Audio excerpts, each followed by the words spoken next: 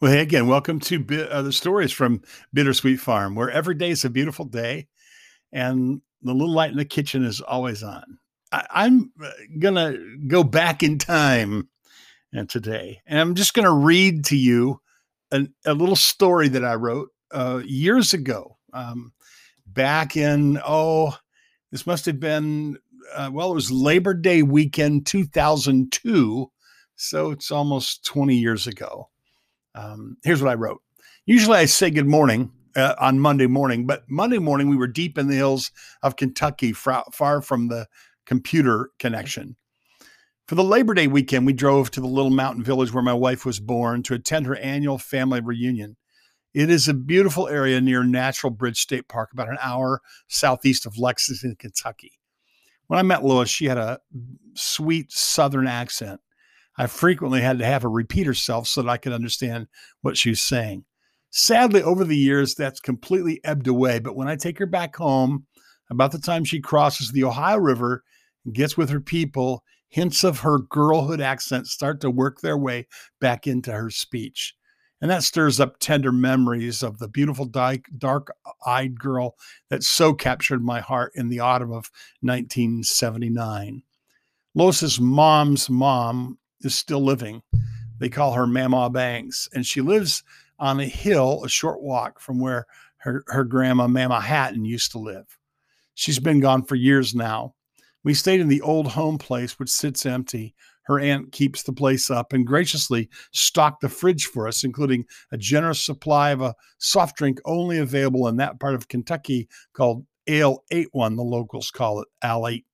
The kids love it. It's sold in small green glass bottles, and it's a tradition with our family now, as it was with Lois and her brother and sisters whenever they returned to visit after they moved away to Michigan.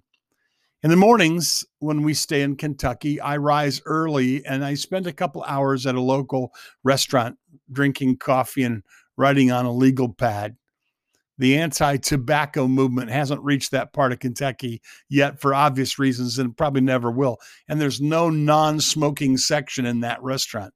In fact, the deacons of the local Baptist church smoke on the steps of the church between Sunday school and the morning service. At the festival, we saw a few children as young as 7 or 8 smoking in the company of their parents.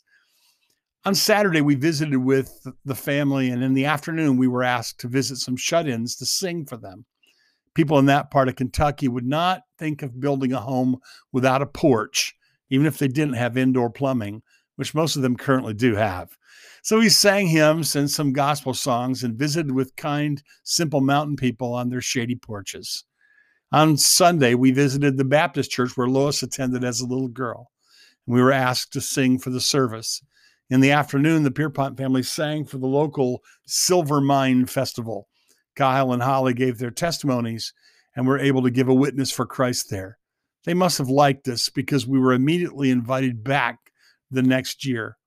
It was a happy thing for the family to have an opportunity to give such a public witness for Christ.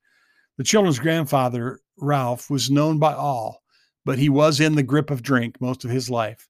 And the alcohol destroyed his life and ended it early. From pictures, it's uncanny how much our oldest son looks like his grandpa Ralph did at that age.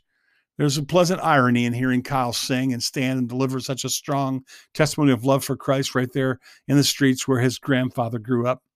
There were 14 of Ralph's grandchildren there in the village that day, each one being raised in a strong Christian home. Satan has victims, but overall, and in the end, Christ is always the victor. I wrote that on Labor Day weekend in 2002.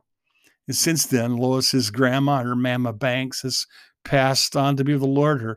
Her Aunt Jean has passed on to be with the Lord. And now only one of her family members, or close family members, her uncle, still lives there on the hill in Kentucky.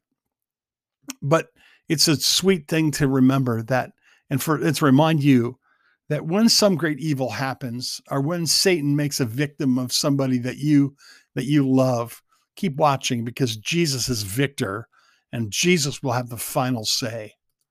That's the story from out on Bittersweet Farm today, where every day is a beautiful day and the little light in the kitchen is always on.